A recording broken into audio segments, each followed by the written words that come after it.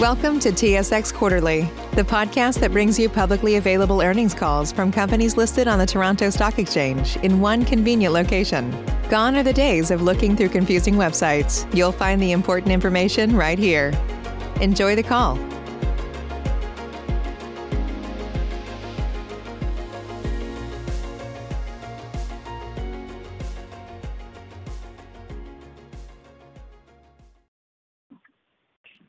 Ladies and gentlemen, thank you for standing by and welcome to the Redline Communications Group, Inc. Fourth Quarter 2020 Earnings Call.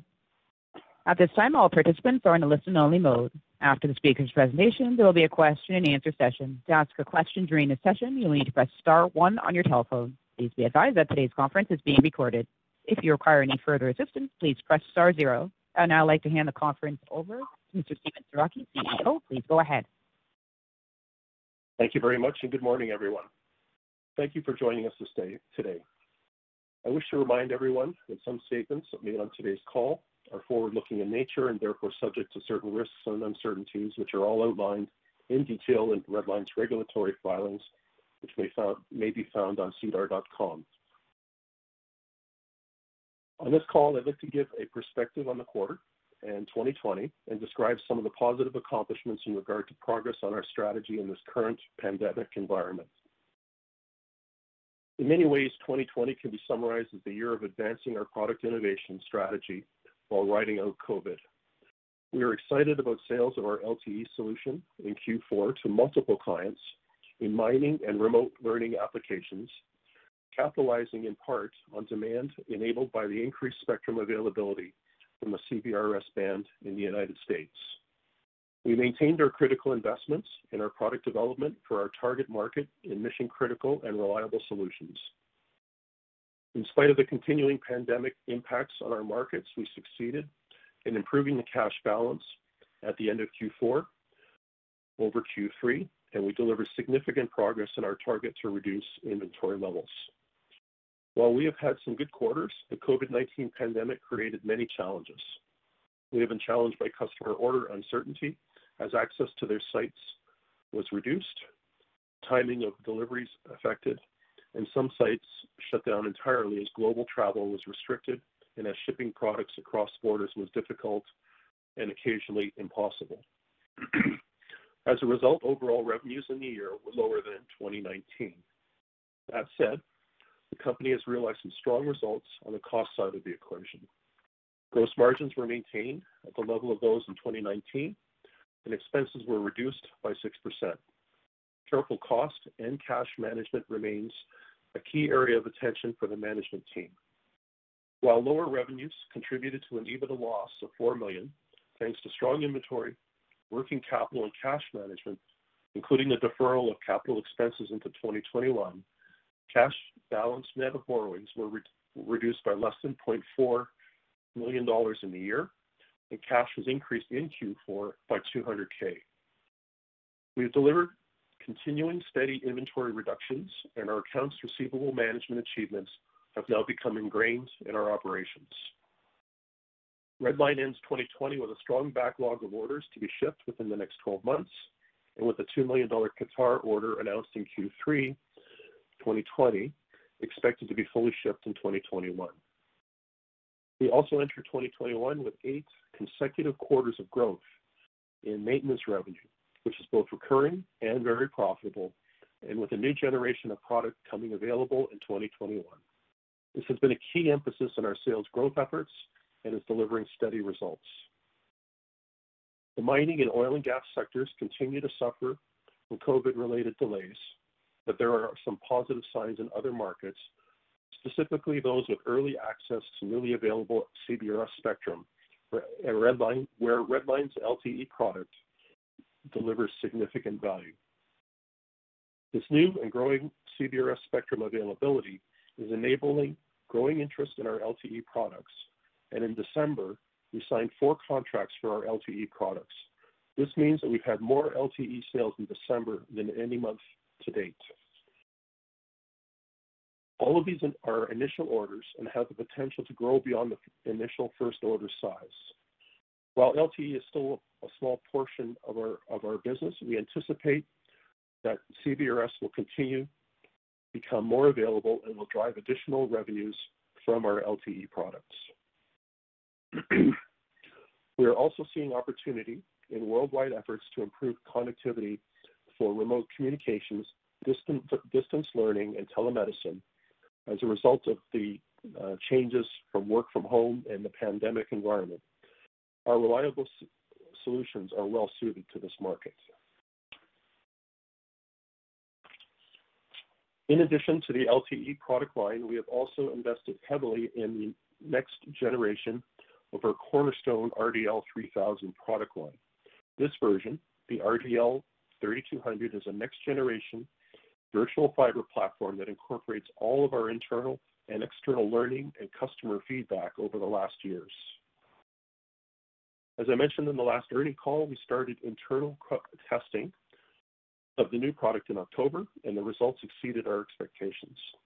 We moved to a customer beta with a Tier 1 oil and gas company in December and plan to incorporate their continued feedback into a final development phase with an expected product release in the summer of 2021. Supporting our customers' fixed wireless mission-critical network expansion through the development of enhanced products, coupled with the addition of mobility layered onto those fixed networks through our LTE solutions, is central to our product development investment. All in all, we enter 2021 with optimism about the coming relaxation of COVID restrictions on the horizon, with ongoing strong financial controls and discipline, with CBRS poised to drive the LTE product demand and next generation products on the horizon. With that, I'd like to hand over to Philip Jones, our CFO, for his remarks. Phil? Thank you, Stephen, and welcome everyone. The earnings press release for Redline Communications was issued yesterday morning, followed by a re-release issued yesterday afternoon due to a presentation issue with the prior comparative year annual cash flow statement. The press release accompanied our filings on SEDAR of the 2020 annual audited financial statements, management discussion and analysis, and the annual information form. My comments will focus on key highlights of our financial results, followed by a Q&A at the end of the session. Looking at the results for the 3 and 12 months ended December 31st, 2020, and comparing the current quarter to both the prior quarter and the same quarter in 2019, as well as the same 12-month period in 2019, we experienced the following. Looking first at the balance sheet, the overall cash position increased by 0.2 million during Q4 from 5.1 million at the end of Q3 to 5.3 million at the end of the quarter. This marks the second quarter in a row the company has grown its cash balance. Throughout all of 2020 and continuing in 2021, the company has been focusing on cash preservation through a combination of controlling expenditures and continuously striving to improve working capital management, most notably in reducing the amount of inventory being carried and improved accounts receivable collections. Inventory balances have declined by $1 million from $6.5 million at the end of 2020 Q3 to $5.5 million at the end of Q4. The inventory reduction is mainly the result of the company's ongoing transition to a build-to-order inventory model. The company continues to prioritize the need to reduce its level of inventory and overall non-cash working capital requirements. Say goodbye to your credit card rewards. Greedy corporate mega stores, led by Walmart and Target, are pushing for a law in Congress to take away your hard-earned cash back and travel points to line their pockets. The Durbin-Marshall credit card bill would enact harmful credit card routing mandates that would end credit card rewards as we know it. If you love your credit card rewards, tell your lawmakers, hands off my rewards. Tell them to oppose the Durbin-Marshall credit card bill. What's the easiest choice you can make? Window instead of middle seat? Picking a vendor who sends a great gift basket? Outsourcing business tasks you hate? What about selling with Shopify?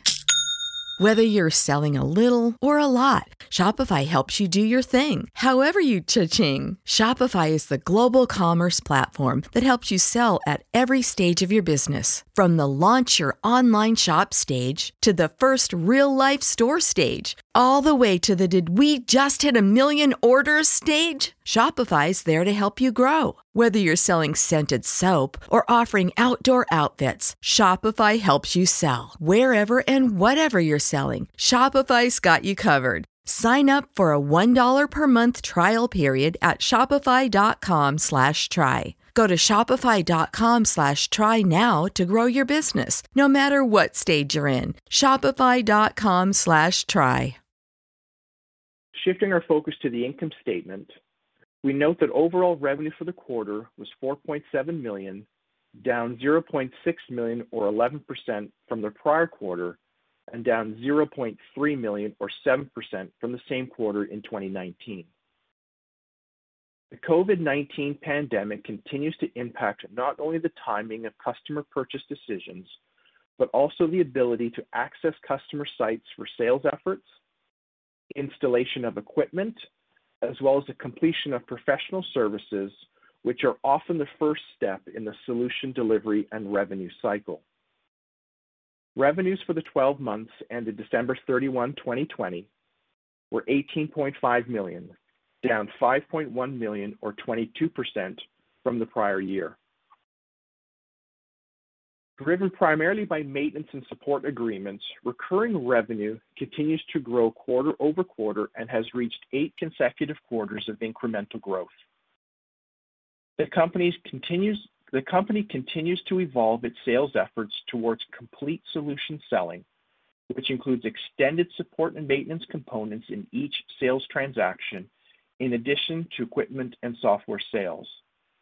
Maintenance and support revenues also earn the highest gross profit margin amongst all the revenue streams.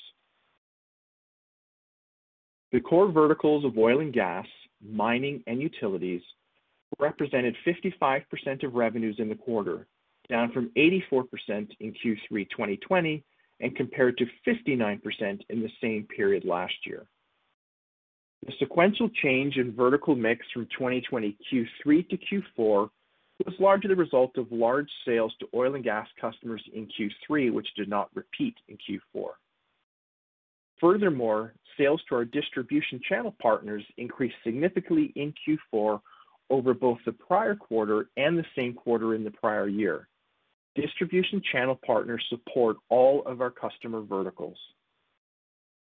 On a geographic basis, revenues increased quarter over quarter and compared to the same quarter in 2019 in North America, Europe, Africa, and the Asia Pacific regions. Revenues by product type were higher quarter over quarter in hardware and software products, as well as maintenance and support services. Revenue decreased in professional services and third-party equipment, mainly due to large shipments to 2 customers in Q3 that had previously been held due to COVID-19 restrictions that had a large third-party equipment component.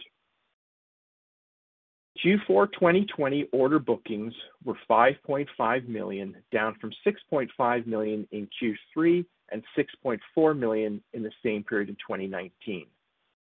Overall bookings for the year were $22.6 million, slightly down from the $23.9 million recorded in 2019. Bookings represent the total value of accepted contracts or purchase orders received by the company in the period. Total backlog was $11.8 million at the end of the quarter, up 7% sequentially from Q3 and up 38% over the same period in the prior year. Our backlog represents the value of all open product and service contracts and purchase orders not shipped or earned at the end of the period. Longer-term support and warranty contracts represent $3.8 million of the backlog total, up 10.6% or $0.4 million from both Q3 and 2019 Q4. Gross margin was 52% in Q4, unchanged from Q3 and down from 59% in the same quarter in 2019. Gross margin in Q4 was suppressed due to a one-time write-down in the carrying value of specific items within the company's component inventory. This write-down being charged to the cost of goods sold. Overall operating costs for the quarter were $4.3 million, an increase of $0.8 million from Q3 2020 expenditures of $3.5 million and $0.2 million above the $4.1 million in the same quarter in the prior year. Quarter-over-quarter increases are the result of accruals for year-end variable compensation, an increase in the provision for doubtful accounts, as well as overall increases in R&D spend related to new product development. Furthermore, expenditures in the Q3 comparative period were reduced due to the recognition of investment tax credits received in that quarter. The company continues to monitor and control expenses closely in the wake of COVID-19, including limitations on travel-related expenses and optimizing staffing levels across the company. In March 2020, the Canadian federal government announced the Canadian Emergency Wage Subsidy, or CEWS program, as a response to the COVID-19 pandemic. In the quarter, the company received a $0.1 million benefit under this program, down from the $0.3 million received in Q3 2020 due to changes in the program. The company has received a $1.2 million benefit under this program during 2020. Please note that this benefit has been excluded from our adjusted EBITDA calculations. The company reported an adjusted EBITDA loss of $1.6 million in the quarter as compared to an adjusted EBITDA loss of $0.4 million in the prior quarter and $0.9 million in the same quarter last year. After taking into consideration the non-operating income and expense items, net loss for the quarter was $1.6 million compared to $0.4 million in the prior quarter and a loss of $1.3 million from the same quarter in the prior year. Adjusted EBITDA for the 12 months ended December 31, 2020 was a loss of $4 million, compared to a loss of $2.3 million for the same period in 2019. Net loss for the 12 months ended December 31st, 2020 was $3.9 million, compared to a loss of $3.7 million in the same period in the prior year, despite the drop in revenues. On a per-share basis, 2020 Q4 resulted in a loss of 10 cents per share, compared to a loss of 8 cents per share in Q4 2019. With that, I will turn the call back over to Sharon for our Q&A. If you'd like to ask a question at this time, please press star 1 on your telephone keypad. If you would like to withdraw your question, press the pound key. We'll pause for just a moment to compile the Q&A roster. Once again, that's star 1 if you would like to ask a question. And we did not have any questions at this time. I will turn the call over to the presenters. Thanks very much, Sharon. Thank you, everyone, for joining us this morning. We wish you safe and healthy times, and have a great day. Thank you very much. This concludes today's conference call. You may now disconnect. Say goodbye to your credit card rewards. Greedy corporate mega stores, led by Walmart and Target, are pushing for a law in Congress to take away your hard-earned cash back and travel points to line their pockets. The Durbin-Marshall credit card bill would enact harmful credit card routing mandates that would end credit card rewards as we know it. If you love your credit card rewards, tell your lawmakers, hands off my rewards. Tell them to oppose the Durbin-Marshall credit card bill.